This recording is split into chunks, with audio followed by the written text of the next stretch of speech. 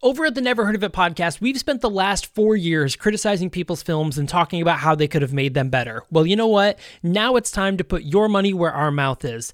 That's right. The Never Heard of It podcast and Night Shift Radio are making a movie. We are making a brand new sci-fi thriller called Somnium.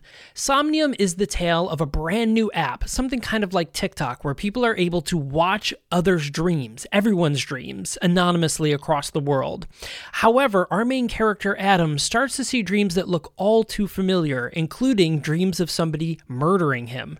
So the question is, who is dreaming of murdering Adam?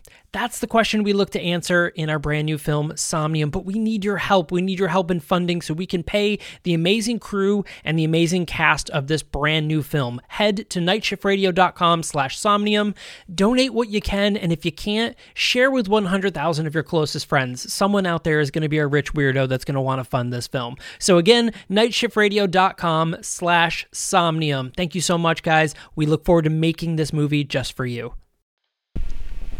My name is Caleb Coy, and all of my life I've had encounters that I couldn't explain. As a child, raised in a deeply religious home, I was taught to believe in an invisible world of spirits, constantly at war. Growing up, I rejected faith in favor of science and skepticism. I don't know for sure that what I've witnessed were ghosts. I don't even know if I believe in ghosts.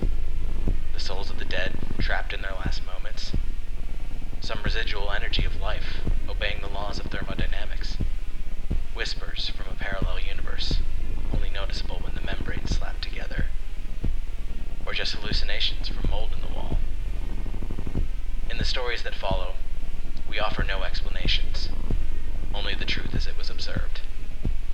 So join me as Night Shift Radio presents Possibly Normal.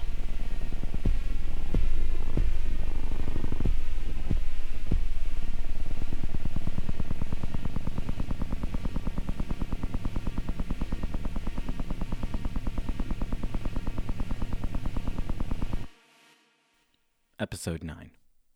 The Rowhouse. Listener discretion.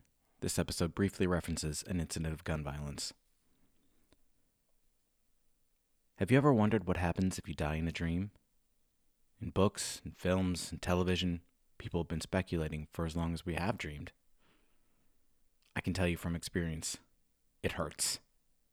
Badly. Let me back up. I'd moved into a townhouse in the old North St. Louis neighborhood, one in the middle of a solid row of red brick houses, over a century old. It felt like something of a dream come true, to be honest. I'm in love with these old red brick row homes. But this was meant to be a temporary arrangement, while we were renovating another house nearby. I don't remember how quickly I felt that something was off here. Maybe it was just that the place felt too big. Maybe it was the vaguely creepy feeling in the third-floor bedroom. Maybe just stress from construction delays. One night, I had the most vivid dream of my life. I was being chased down my street, running as though quite literally for my life. Whoever it was, they were gaining on me fast, and I just knew I had to get home. Finally, I reached the front door in apparent safety. And that's when I felt the cold metal pressed against my temple. That's when I heard, and more importantly, that's when I felt the shot that killed me. And for a brief moment, there was only darkness and a throbbing pain in my temple. And then I was awake, very much alive, but I could still feel pressure in my head and the panic of dying. At almost the exact moment, both Ellen and I heard a loud bang break the silence outside. It was followed immediately by a scream of terror or anguish.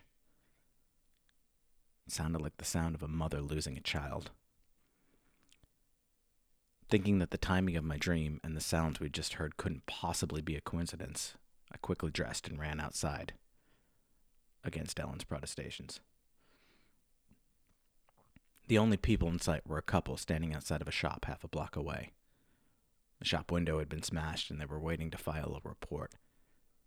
So I asked them when had it happened. But it had been at least an hour.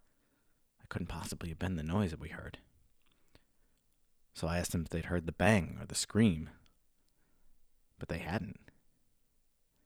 There's no way these two could have missed those sounds. They were so loud. But finding no other explanation and no one in immediate need of help, I went home and went back to sleep.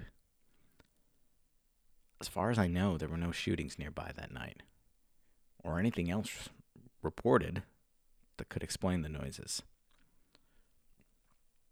A couple of nights went by without incident. And then one night it started again.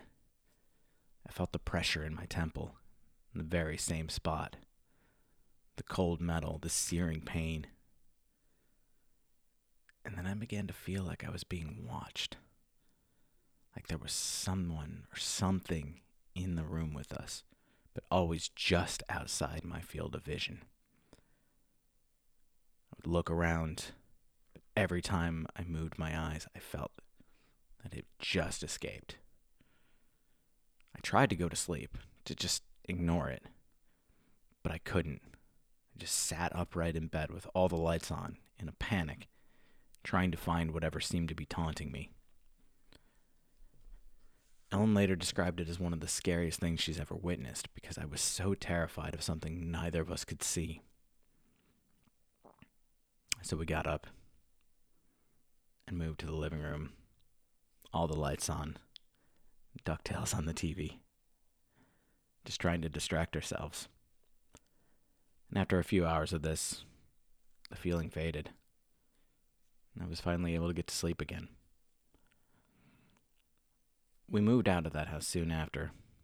It was a temporary arrangement anyway, but we didn't wait around. But I still remember what it felt like to die in that dream.